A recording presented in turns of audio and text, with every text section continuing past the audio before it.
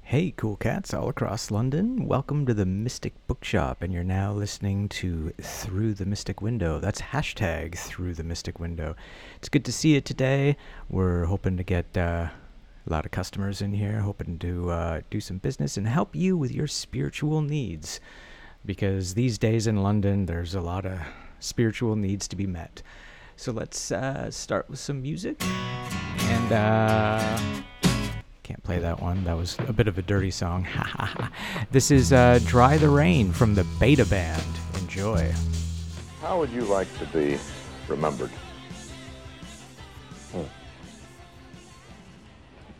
Well, I think I would like to be remembered as a man who brought an innovation to popular singing, a peculiar, unique fashion that I wish one of these days somebody would learn to do so it doesn't die where it is. I would like to be remembered as a man who had a wonderful time living his life and who had good friends, fine family. And I don't think I could ask for anything more than that, actually. All right, that was Live Forever by Oasis. Don't forget that we're here at 612 Dundas Street. Our phone number is 519-661-0666. And if you have any questions, give us a call. Here's the Smiths with How Soon Is Now. The fact that the Smiths have sustained a cult following 15 years after their demise is understandable. They were a band for the darkly obsessive. In a decade categorized by excess, the Smiths, and especially their sexually baffling frontman Morrissey, were introspective, iconoclastic, and alienated. There weren't casual Smiths fans in the America of 1986. It was an all-or-nothing equation. Though superstars in the UK, the Smiths were fringe interlopers. The well-read pop-rock gods for the Fey underground. That being the case, it isn't surprising to discover that there's been a Smiths Moz convention in Los Angeles every year since 1987.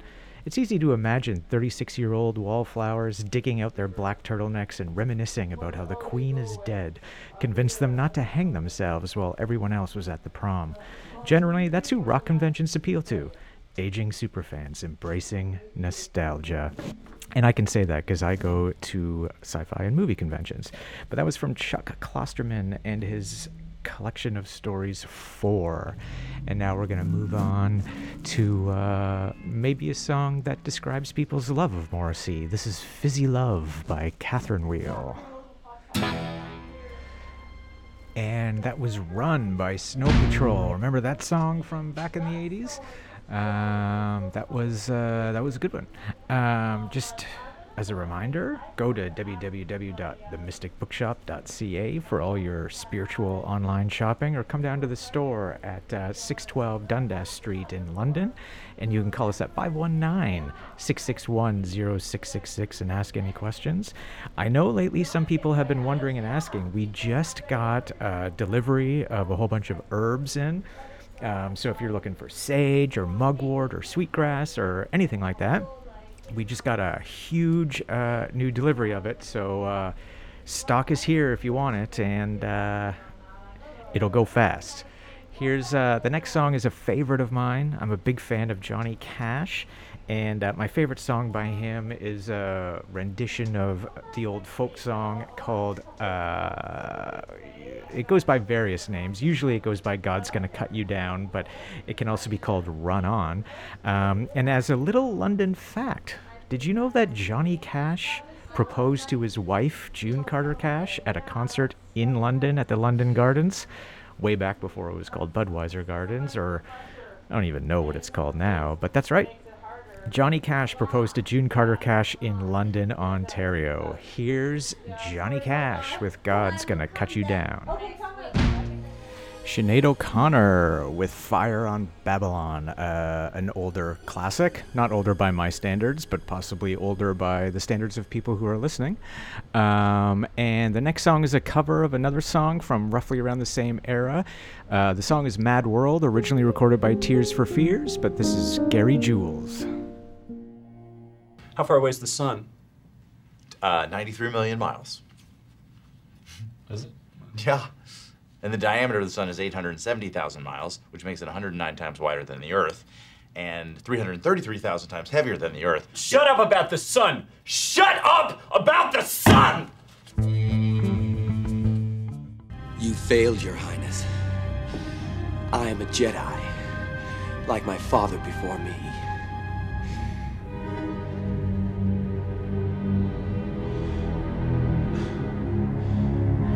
So be it, Jedi.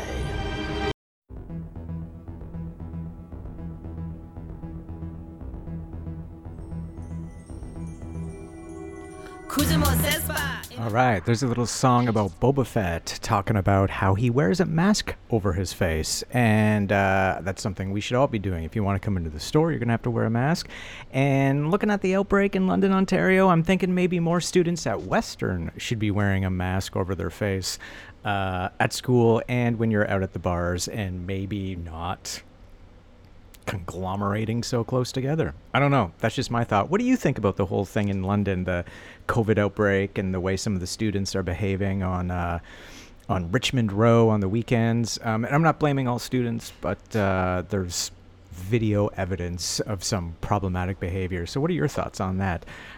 Go to www.twitch.tv/Mystic Window Media and get in a chat with us, and let's talk about what the possible solutions are for some of these problems. The next song is a song from someone that I've always really liked. When she was popular, it was considered embarrassing to like her. I don't know why. I think she's got a hell of a voice, and it might be too late now, but I thought if they ever make a Janis Joplin movie, Sass Jordan should play Janis Joplin. Here's a song called Ugly, which she recorded with George Clinton from Parliament and P-Funkadelic, and you know George Clinton. Who doesn't know George Clinton? If you don't know George Clinton, look him up. Unrelated to Bill Clinton. Here's Ugly by Sass Jordan. Cheers, ugly sucker. Ugly by Sass Jordan with George Clinton. Just want to remind you, you see there in the bottom corner of your screen, it says www.mysticbookshop.ca. You can go to our website and order anything you want, and you can schedule a pickup. We'll send you an email and let you know when your order is ready, and you can come by anytime during business hours to pick it up. We don't have our entire stock on the website, but we're every day working diligently to get more there. And you can always call 519-661-0666 to see if we have something you need, or you can come by the store at 612 Dundas Street. We have everything you need, and if we don't have it, we'll do our best to get it. This next song is an old one from Pink Floyd, a really, really, really early one, and if you listen closely, you'll hear some music in here that I've always thought possibly Harry Manfredini. No, wait, I got that name wrong. Harry Mancini ripped off for the Friday the 13th soundtrack. You know, that whole sort of theme for Jason or whatever? You'll hear that in this song, which was recorded 30 years before Friday the 13th ever came out. So take a listen to this and let me know what you think. Do you hear the Friday the 13th theme? This is One of These Days by Pink Floyd.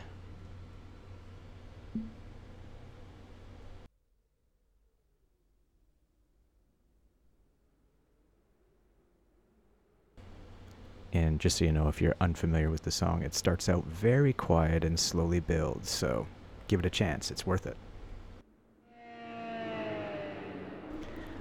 All right, One of These Days by Pink Floyd. Coming up next is a song by Catherine Wheel with, considering recent events around here, this may be a song that could be addressed to me right now. This is Eat My Dust, You Insensitive Fuck by Catherine Wheel. Hard language, so be aware. All right, how's it going? We got a little bit of a surprise for you at the moment. One of our customers, John, has come in, and he's a musician, and he likes the store, and he wants to talk about music and magic, which are two things that have always gone together quite well. For thousands of years. For thousands of Since years. the beginning of civilization. Yeah. People have been beating drums, dancing, Yep. trying to make it rain, trying to find a way through life. And, Yep. and music is integral to that. It sure And is. dancing is integral to that too. I think part of the human tradition is dancing. Yeah. And in the shamanistic tradition, of course, there's dance is a vital component of that. Yeah. Yeah. Tying everything together from thousands of years to the present time, music is really the bridge, that connects us to the distant past. Yeah, absolutely. It is, more so than any literary traditions that have survived, or epic poems and things like that. There used to be a way to transmit the past to the present. Right. Yeah. Have you always been into music and magic? Is magic something Absolutely, that you've come into later in life, or? I think from the time I was a young child, I Yeah. was aware of magic and people who did magic, and things that are very much related to this store. Yeah. In terms of educating people through literature, and certainly supplies of tarot cards, Yeah. rune stones, Yeah. things that are very meaningful to a lot of people, and again, that go back into the distant mists of time. Yeah. When it comes down to it, it's again, I think magic and music are both ways to connect us to the past. Yeah. Absolutely. And did you right away? Did you realize the connection between the two, or was that a growth you went through? I think it was more of a realization from Yeah. just watching live performances of music that were very transformative and Yeah. deeply impacted my personality, the way I approach life, other Yeah. people, mindfulness. Yeah. I think that comes from being a musician. You're very, very much in the moment, Yeah. and particularly in an ensemble, when you're connecting with other musicians. Yeah. Pardon me. Oh, that's I'm hoping I'm well, clear. we We are certainly not socially distanced here. Yeah. Reach out and touch something. Yeah. But to get back to it, when you see even a solo performance of a great musician, virtuoso, Yeah. and it can really transport. If you're into it, it can really transport you, and Yeah. you're going to take something away from that, something meaningful. Yeah, absolutely. I mean, I've always loved like the concert experience. It's like, whether it's a small club or whether it's a stadium, it's like it's hundreds or thousands or tens of thousands of people all communing together and experiencing this amazing thing. And there's nothing quite like being in a stadium with 40,000 people singing the same song. Yeah, or 40,000 people, and a outstanding Neil Young concert I went to once, and it was just Neil Young on a stage at Exhibition Stadium, so say 20,000 people. Was this? I don't suppose Pearl Jam opened for him. No. Oh, okay. I was gonna say I've been to that. I was at that concert, but. But it was just Neil and a guitar and a harmonica on stage. Oh, amazing! And at a certain Yeah. point, I looked around. Yeah. And everybody was absolutely transfixed by one person with a guitar and a harmonica in his voice. Yeah. And that was a very electrical moment. Yeah. I took that moment to look around at the crowd and to see that sea of faces just absolutely transfixed. Yeah. It was amazing. Really. And it's spiritual and it's magical, and it like I've had concert experiences that have pretty much changed my life, in terms of that feeling of being moved. Certainly. That I don't want to say only music can do that, but music does that in a very specific Well, way. to get back to magic and music, I have heard it said, and I wish I could remember who made the quote, but that magic can only be cast from a stage. Right. And I don't know how true that is. Mm-hmm. and in what context, but they were speaking about that transformative experience for a crowd. That kind of magic can be cast from stage. Yeah. You know, whatever you call it, charisma or sheer talent. Yeah. But somebody like Neil Young can do that. Yeah. Alone, singularly Yeah. on stage, or with other people. But you know. Absolutely. That's just to name one example, of course, right? But Yeah. throughout history. Yeah. You know, and even in recent recorded history, when you go back to some of the classical musicians of Mozart, Beethoven, there were virtuoso musicians that could absolutely captivate an audience, and that their music has lived on for more than 200 years. And is as meaningful to some people as modern popular music. Yeah, absolutely, absolutely. So, I'm not a musician. So, as a musician, working with like in a studio, like you're not in front of a crowd, you're just creating something together with other people. What's that like spiritually? Like, how does like I imagine those moments are magic. Some of the actually very finest moments are when you're not really under the pressure of performing in front of an audience, and you can really be expressive and free without, you know, you're taking some chances in that case. That in my own experience as a musician, I like to it's amazing. Extemporize, to improvise music in a live, you know, not necessarily a live setting in front of an audience, but certainly with other musicians. And to feel that connection and the instantaneous response of other musicians to your to what you're giving, and what they're giving, and what I'm taking from them. You know, and it certainly is a kind of it's very exciting. So, it's the peak for me, the peak experience. You know. I'm a filmmaker, and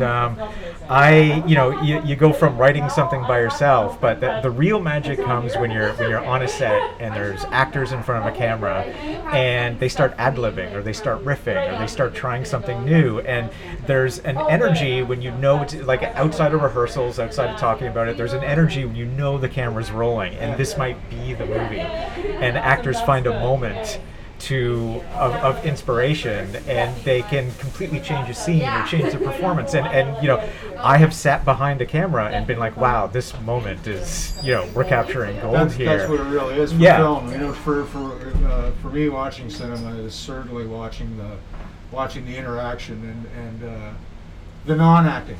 You know, I was just speaking to a friend of mine just last night actually about an invisible style of acting that you know, you feel what's happening on the screen. You know, it's an emotional experience.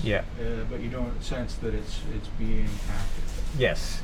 That's the peak. It's when everything just kind of comes together, which I'm sure it's the same way when you're recording, and it's like, you know, it's not only the musicians, it's the engineer, it's like everybody, and like the producer, and you know, everyone's coming together and creating these beautiful moments. As far as what I know about filmmaking, or what I've heard about the process, that certain directors will want a very tightly controlled scene. They have a vision of what they want to see, and they don't want any diversion from it. And there's other directors who will just let the scene play out. You know, they can always do another take if it doesn't work. They know there's no pressure. Just let it happen. Yeah, exactly. Especially in the digital age, when you're not like rolling expensive film, you're just putting it on a hard drive, and you know, you can roll all day, and it's pretty fantastic. So, sorry, go ahead. I was going to say, I think the thing with musical improvisation is in a live context where you're playing in front of an audience, as it were, whatever kind of audience. You know, a lot of times, particularly recent years, I've played more kind of like galleries, and special festivals that were constructed around, you know, free music, as it were. But it's judging the audience too, and how much they actually do. One of the things is, though, you know, and I very much would like to explore taking that to the very limit. And you know, just hammering away until the audience has there's a moment where there's a shift somewhere. You know, where you can feel, you know, but just to take it basically too far. And go over it and over the line and push that boundary. Just, Can you feel an audience turn both on you and turn for you? Like, have you been That's there? right. Yeah, have you been there where you're like, oh, this is not going well, and then you It's do the something that indifferent. brings them to your For me, side? it's the indifferent audience that, Right. that drives me crazy. Yeah. It's the audience that just doesn't even acknowledge that you're there or Yeah. that anything is happening other than ordering drinks and, Yeah.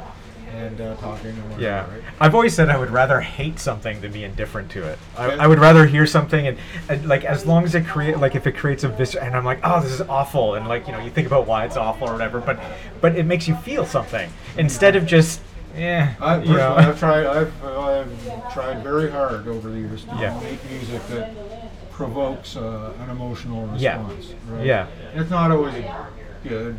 Yeah. And happy and peaceful Sure. vibe. Sometimes it is. And Yeah. sometimes it's, the opposite of that. Yeah. And that's an externalization of something that's in me, and Yeah. I can express it musically. Yeah. But that's also transformative in a way because it's Absolutely. cathartic, and you can shed a lot of anger, Yeah. grief, guilt, regret, Yeah. whatever emotions are the opposite of peacefulness and placid joy. Mhm. Yeah. So when you have those moments and you have a completely indifferent audience, have you had a moment where suddenly everyone stopped and turned and been like, oh, what's he doing now? Like that must be magic. That must be those big. Well, if you're talking about playing in a band in front of an indifferent audience that is just not with it. You look at your fellow bandmates and you just go, you shrug. Yeah. You say, this isn't happening. And you try to, I don't know, in my experience, more or less try to beat a hasty retreat. Right. You know? Right. Yeah. Generally speaking, you're an opening act in a bar where people have never heard you. Yeah. And they don't. Yeah. Yeah. Long and short of it. Yeah. And in many cases, and I played in a lot of underground-ish punk bands. Oh, right on. Well, in the distant past. Yeah. In the '80s when it was still a thing to do. Yeah. We'll let the aspect of modern music and what's going on right now Yeah. slide a little. So I'll just say it's derivative of a lot of stuff that happened before. Yeah. I tend to agree. Right. Yeah. But I guess playing in those kind of punk bands in tiny bars, a lot of times you're on a bill with a local band, say from that area, that have a lot of their friends are there. Right. And so they're there to see their friends play. Yep. They're there to see their friends play or the band that they know, the headliner. And as I say, when it comes to a tiny opening band, it's like, a lot of times there's just no interest. Yeah. Sometimes I've had nights where the crowd was with it. Yeah. And they didn't know us, and we went in and played our little punk rock songs, and everybody pogoed around and slam danced. Yeah. And that's a great reaction. Yeah. When you're young and playing energetic music like that, that's basically the goal. Right. Yeah. And bar owners love that too. When they see people dancing around and Yeah. moving their bodies, that means they're going to get thirsty. And Exactly. you might get invited back to play again. Yeah. Right? Yeah. Exactly. So have you spent your entire life in the OEV or in London at least? Yeah, pretty much so. Yeah. Yeah. And actually, in this particular small area of it, I've lived a few doors down from the Mystic Bookstore now for close to 10 years. Oh wow. Yeah, I'm in the little factory conversion over, so they're gonna have to pry me out of there. I love it. Yeah. But when my mother moved, I'm from Woodstock, so not too far away. Not too far. And my mother moved here in '75. Okay. And I think by '76 she had bought a house over in this neighborhood. Right. And remarried a fellow who had a business right on Dundas Street down here, actually just a block down. Right. We had a used car lot and auto body repair. Oh. So we were. I come from a family of auto people as well. Yeah, really? How yeah. Well, my dad owned an auto parts store. He owned now it's a CarQuest, but it's gone through various companies over the year. Like he's always been a franchisee or so. So it was Atlas Auto Parts years ago, if you remember them, and then he was McCurley Millen, and it's CarQuest now. I do remember McCurley. Yeah. Actually, that was in the late '70s. Kind of. Yeah. That was happening. So we, as a body shop, would purchase from McCurley Millen and other auto body supply places around it. Yeah. But of course, as you say, all of that stuff's changed now, and they've all been bought up by all the franchises have been bought up by a giant corporation. Exactly. Yeah, but yeah, so I know what it's like to be an artist growing up in an automotive family and things like that. Yeah. Oh, it worked out well for me. I always had a nice car on the go. Yeah, you know? yeah, So, exactly. That was a bonus. Cheap But, fixes, and you cheap can fixes and find good people deals. offering you Yeah. good deals. Yeah, absolutely. So you've probably, have you been coming into the Mystic then since way back when? Well, or? I guess this store would be. It's been well over 30 years Yeah. now that Yeah. we're here, right? Yeah. Something like 35 years. It's 35 years or so, yeah. Yeah, pretty much. One thing about the Mystic is it's a destination shop, not Yeah. just for the neighborhood, but London Yeah. in general. And if you're into mineralogy, crystals, Yeah. Just high quality incense and Yeah. things like that to make a potpourri. Yeah. Yeah. Yeah. Beyond any occult aspects of the store. Yeah. But it's the place Yeah. for that. Yeah. If you want occult knowledge, it's hard to put. I hate to say occult because it puts a dark It does. cast Yeah. on things, Yeah. doesn't it? Yeah. Naturalist. There's a lot of presumptions with that, but Naturalist, most people that come in actually aren't necessarily, books about occultists books or about herbology. yeah. Books about mycology, which are Yeah. I purchased a book about mushrooms. Yeah. Here, mycology is a study of mushrooms. Yeah. So it's natural sciences. Yeah. Not just magic. Yeah. Exactly. But the study of magic has to be very much closely tied to the study of natural science. Agreed. Again, going back into Absolutely. the distant past, it was all about establishing a connection with nature. Yeah. And the power that is out in nature that potentially could be harnessed. Yeah. I felt it. Other people have felt it. There's a fine tradition of it going back thousands of years. You can't discount it Yeah. out of hand. Absolutely. Or it's like discounting any religion or any belief out of hand. Yeah. You're familiar with Soren Kierkegaard?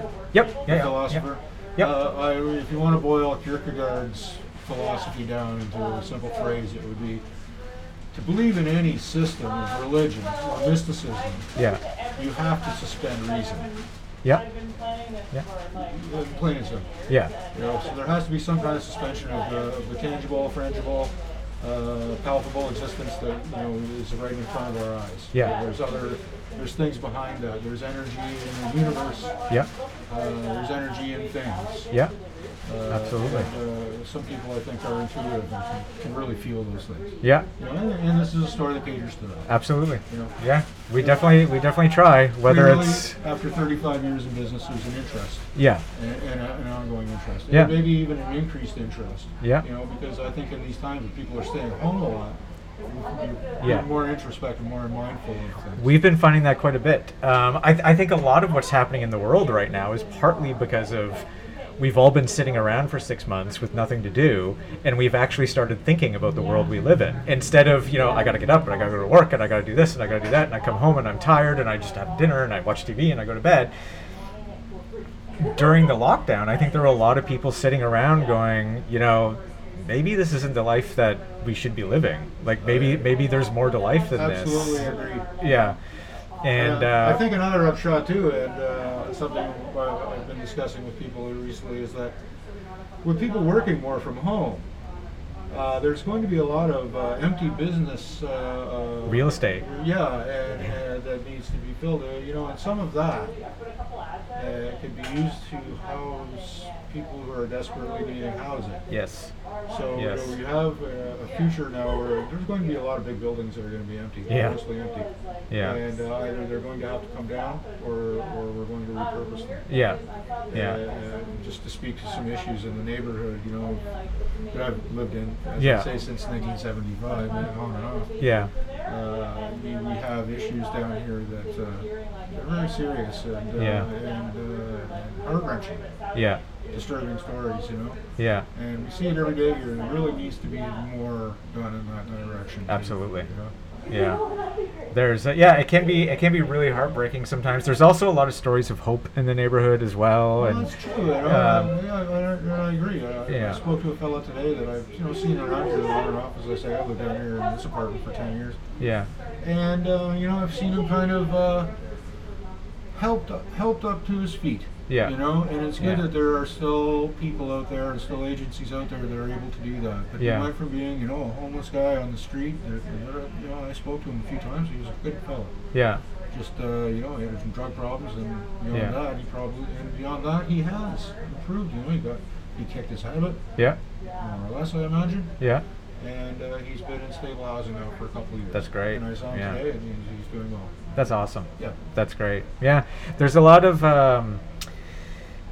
opportunity in this area. A lot of opportunity to not only help people, help our fellow man, but also build the neighborhood up. And you know that's what we were disappointed when Of when course. B13 Yeah, left. across the street there, if you can see that across yeah. the street, and that They can boarded see up, it. Yeah. That's that was a good idea, and Yeah. very sad to see that that whole storefront boarded up now. Yeah, yeah, and you know, like we were sad to see that go, but you know, we're also trying to think of it as an opportunity to be an anchor store, like on this corner, and try and Well, somebody else do as much as we can to get other people down here and let people know that you know there's rough moments on this street, but It's just there's also a lot of beautiful people here and Absolutely. yeah. I see it as we had a very a good push towards improvement. Yeah. But the past year has set us back a couple of steps. Yeah. Not just one or two, but you know, boarded up storefronts up and down the block Yeah. that were doing very well 2 years ago or a year ago. Yeah. And I think that'll come back. I'm sure it'll come back. It's driven by rents, of course. Yeah. And one thing I noticed here in the past 10 years in the Old East Village is that the rents and real estate 10 years ago were some of the best deals in Canada. Yeah. You could have got, I had a friend actually, he's moved on now, but he opened the antique store a few years down, Ben Hoover actually. Yeah. And got an incredible deal. I'll mention it on air, but he got an incredible deal and renovated it and did, you know, massive improvements to the property. Yeah. And was able to turn it over for more than double what he paid for it. Wow. But in just a matter of 3 or 4 years, because it was that 3 or 4 years that people were actually investing and opening new stores, and B13 opened. Yeah. And you know, just a couple of other, the Root Cellar expanded into double their size, the Root Cellar restaurant. Yeah. Yeah, we miss the Root Cellar. We want them to reopen soon. Well, they're renovating right now. Our lunches haven't been quite the same. It was very convenient to walk across the street and get a very good hamburger. Yeah, sure. absolutely. But I see it coming back. Yeah. Yeah. It's just a matter now of the rents will come down again. Yeah. Demand will go up. Yeah. And you'll see more people taking a chance down here. Yeah. Because it's affordable to do so. Yeah. And I think the spirit of entrepreneurship is always going to fill an empty space. Yeah. They have to, the city, that is, though, they really have to stay on top of the homeless situation. They have to help the homeless in order to help the businesses that will pay the taxes that help the homeless. Exactly. Yeah. So it behooves the city to maintain high levels of police presence down here. Yeah. High levels of volunteer. I say volunteer because London Cares is essentially a non-profit. Yes. Yeah. So, but they do. They're a great organization. It's largely driven by volunteers. Yeah. Too, right? But they do have a mandate to help the homeless people down here as much as they can, particularly in terms of health and safety. Yeah. So, as I say, it's and we definitely need more mental health and addiction services as well. Absolutely. It's that cycle. You help those people, then it improves the neighborhood because they're not pooping in corners and breaking windows and vandalizing. And then it's only a small percentage of the desperate people that are down here, but they are down here and they are doing property damage. Yeah. A lot of it. Yeah. And it hurts the small business people when they have to replace a window. Yeah. And it hurts the neighborhood when people drive through it and see a broken window. Yeah. They don't want to come to shop here. Yeah. Yeah. So, as I say, it's a cycle that needs to maintain itself, essentially, right? You help people, that helps the businesses pay taxes. Yeah. There seems to be, like governments, I guess, tend to find it difficult to find that balance between helping the people who need help and also helping the businesses, where, you know, it may be not conducive to business to have somebody sleeping in your alcove or something like that. And it's like, it seems like it's either arrest them all or move them down the street or criminalize people, or like, I think the pandemic, and it has been mentioned many times, and the government is certainly, the current government without getting too political here, has certainly recognized the gaps that were in social services and delivery of even a maintenance income, subsistence income. Yeah. Something that people, you know, the bare minimum. Yeah. And I think that's been recognized now. Hopefully. I've been very much surprised recently by some of the initiatives that are being taken in that direction. Yeah. Even at the municipal level, Yeah. there's seems to be a much higher commitment of providing housing to low-income desperate people. Yes. Yeah. And that is... They just opened a couple buildings the other day, didn't they? Opening, I thought I saw Ed Holder on the news opening a place, and you know, it's good to see. It's probably not enough, but at least there's it's moving in it's that moving. direction. Yeah, it's moving in that They direction. seem to be very stagnant for a long time in delivering housing. Yeah. So let's that's the main issue is housing right now. Yeah. And of course, as you say, mental health care. Yeah. It doesn't seem to be a lot of care there. It seems to be more maintenance. Yeah. Yeah. But there are services out there delivering that, though. There are. It's not like people don't have a helping hand to reach out to, but it's housing that's just not there. Yeah. You can't house somebody when there isn't a house. Yeah, exactly. So this is the issue, is more low income, geared to income. Yeah. I say low income because, you know, gee whiz, you know what? Just to let my friends know, even though I may appear to be a hill and Harvey, you know, in the last few years I work. You know, I'm a chef, and I work as a chef. Right. And in the last few years, an art unto itself. I'm generally getting to be an older person. Yeah. And I can't work those 40-hour rock and roll shifts like I used to in the kitchen.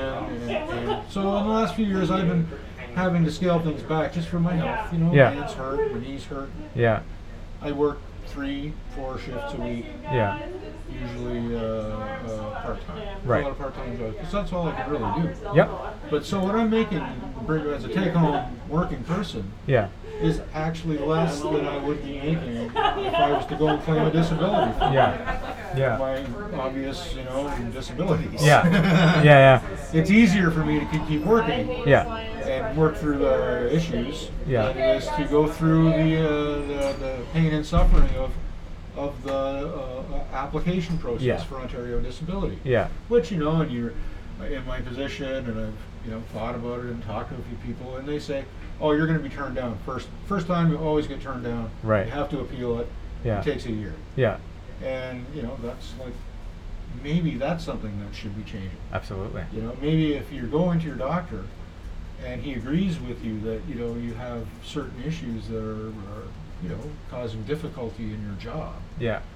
That it's not an entire process of hearings and form fillings and hundreds of dollars of billings, and it could just be simplified and you know, made equitable for people who are clearly becoming through wear and tear disabled, maybe. Yeah. Let alone people who are born with a disability that they can't work.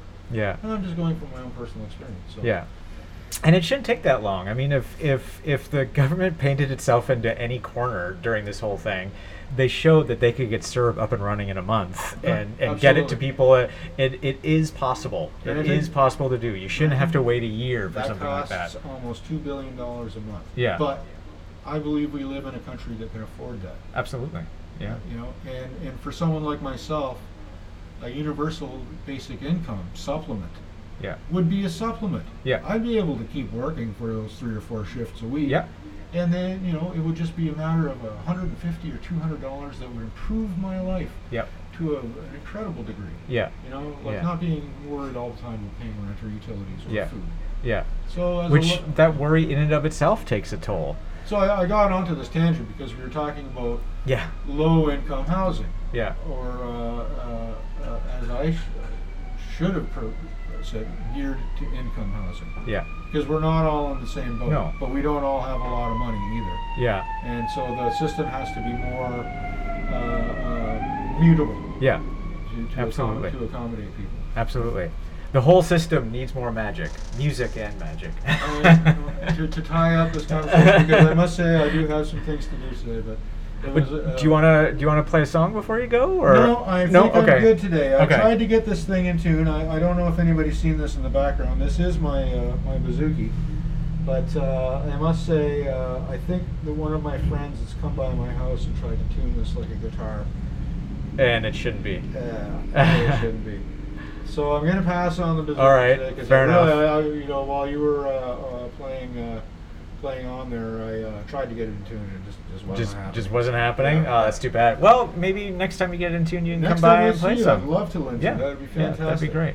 It is Lindsay, right? Lyndon. Lyndon. Okay, Lyndon. sorry. Yeah, that's okay. It's a hard one to remember. Super so. close, man. Super close. I'm Yeah. off by like 2 letters. You're actually closer than most people are. So. I call you Lynn. That I've been called that all my life by Yeah. many people. All Lynn. right, there Yeah, you go. that's Because, fine with me. My sister was actually a Cheryl Lynn, Oh, really? and I always called her Lynn. Yeah. Yeah. Yeah. I'll take it. Hey, man, it was good All right. talking to you. Thank you, John. And to all my friends out there, I appreciate it. I hope you enjoyed our conversation. I certainly did. Yeah, And, me too. Thanks to Mary Bray for hosting us. Oh, Yeah. my pleasure. Thank you for coming. She's the producer. She makes everything happen. Fantastic. All right. Well, thanks again, guys. Oh, Appreciate it. pleasure. Have a great day. All right, you too. Thank you. Careful with stepping down here. I will do. All right, that was John. That was a good conversation with John, and now we're gonna listen to what do you want to listen to? Take care. Let's listen to. Here's a good song. This is "Power to the People" by Curtis Mayfield. Thanks. All right. Once again, I want to thank John for coming down and doing that interview. It's good to have people here. If you want to be on the podcast, stop by sometime and let us know. Let us know that you want to be on here, and we'll book you in at some point. Or maybe we'll just do it off the cuff. Come in and sit down and join me. If you think you got something interesting to say, message us on Twitch, or send us an email, or call, or come on down at some point. This next song is a cover by Tori Amos of Smells Like Teen Spirit by Nirvana. Well, the song was written by Nirvana. This is Tori Amos. All right, that's Liz Phair with Somebody's Miracle. Who's your miracle? I know who mine is. She owns this store. This is David Bowie with Survive. Seneca writes these wonderful essays about death, where he argues that there's no reason to fear death. And in one of my favorite essays, I wish I could quote this, but he says something about, you know, everybody's so worried about, well, what's the world going to be like when I'm not in it anymore? And Seneca says it'll be just like it was before you got here. And I love that because it's absolutely true. And yet, I wish it were that easy, because if it were, then it just wouldn't be a problem. And once again, I've got to take refuge in Becker's notions, because his point is that death is so terrible because it couldn't be otherwise in a living thing that has been carefully crafted by billions of years of evolution to avoid dying at all costs. You know, in the beginning of the denial of death, Becker just says, look, you know, every living thing is disinclined to die. There's just, if you weren't, then you wouldn't be here. So the point that he makes, and he's following this guy Gregory Zilborg, is that our fear of death is just the natural result of a living thing. The difference is that we know it's going to happen. You know, what makes it so terrible, the fact is that it's not terrible. I mean, I can say that as I sit here where my death is not immediately imminent, and as a vague intellectual abstraction, I can agree that death is part of life, And that's just how it is, and it's not going to be otherwise, and that's fine. But Becker's response is that it's just not that easy. It's almost a necessary reflex. It's the emotional manifestation of the biologically based predisposition towards self-preservation, juxtaposed with the consciousness of the fact that it won't work. Roses are red, violets are blue, but the iris is the flower that will mean the end of it.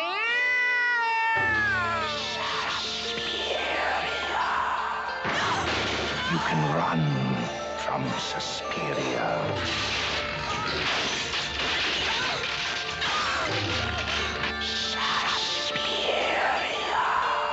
You can hide from Suspiria.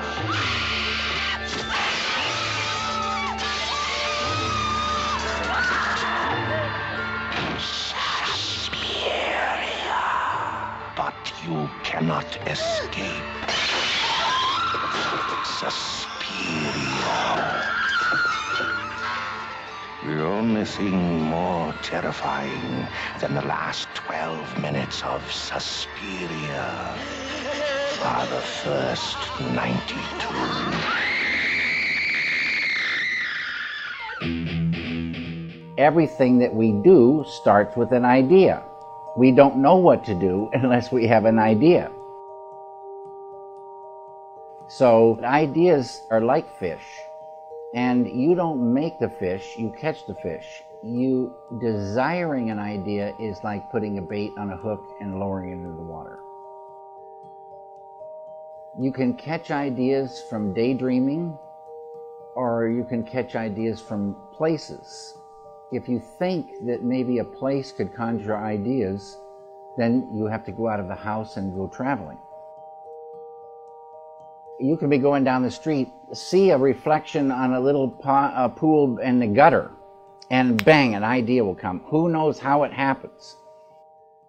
I always say it's like there's a man in another room with the whole film together, but they're in puzzle parts, and he's flipping one piece at a time into me. And at first it's very abstract, I don't know, I have a clue. More pieces come, more ideas are caught. It starts forming a thing, and then one day there it is. So there is, in a way, there's no original ideas. It's just the ideas that you caught. The thing is to be true to the idea. A lot of artists think that suffering is necessary, but in reality, any kind of suffering cramps the flow of creativity. Let's say that Van Gogh, every time he went out and painted, he got diarrhea. It wouldn't be so good for him to go out. He'd have to be really crazy. Happiness in the doing is so important, and I always say it's our life going by. And then this creativity flowing, ideas are easier to catch, and ideas that could take you out of drudgery work and lead you to someplace, some fantastic things. Trillions and zillions of ideas, and they're all there bubbling and ready to be caught.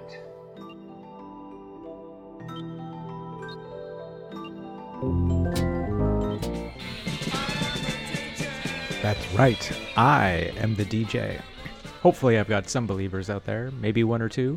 This next song is I Don't Like Mondays by the Boomtown Rats. And technically it's not Monday, but it's our opening day, so it feels like Monday. This is it, Boomtown Rats with Bob Geldof. How will your experience selling refinery equipment translate to our smaller scale here? You don't work in sales, do you? Human resources. You see, I sit across from a man. I see his face. I see his eyes. Now, does it matter if he wants $100 of paper or $100 million of deep-sea drilling equipment? Don't be a fool. He wants respect. He wants love. He wants to be younger. He wants to be attractive. There is no such thing as a product. Don't ever think there is. There is only sex. Everything is sex. Do you understand that what I'm telling you is a universal truth, Toby? Yes. All right, The Doors with L.A. Woman. That about does it for us today. It's about 5 o'clock and we're closing up shop. I hope you enjoyed the podcast today and that lovely interview with John. Thank you, John, for stopping by and enlightening us with some memories and thoughts from the neighborhood. So that wraps it up for us. Please stay tuned tomorrow from 1 to 5. We'll be back. And then tomorrow evening, we'll have Magic 101 with Mary. If you have any questions you'd like her to answer or anything like that, send us an email at themysticbookshop@gmail.com. Give us a call, 519-661-0666, or come on in tomorrow at 612 Dundas Street and let us know if there's any topics you'd like us to talk about. Don't forget www.themysticbookshop.ca. It's right in the corner right there. Come to the website to do some online shopping, and you can always pick up your order here. And pretty soon we'll be doing shipping, so stay tuned for that. We'll let you know when that's happening. Otherwise, I will see you tomorrow. Thanks so much for tuning in. It's much appreciated. Here's one last song. Let's go with Bruce Hornsby and The Way It Is, and then we'll be out. Thanks for tuning in. I hope you enjoy it, and I hope you keep coming back. Take care. Bye.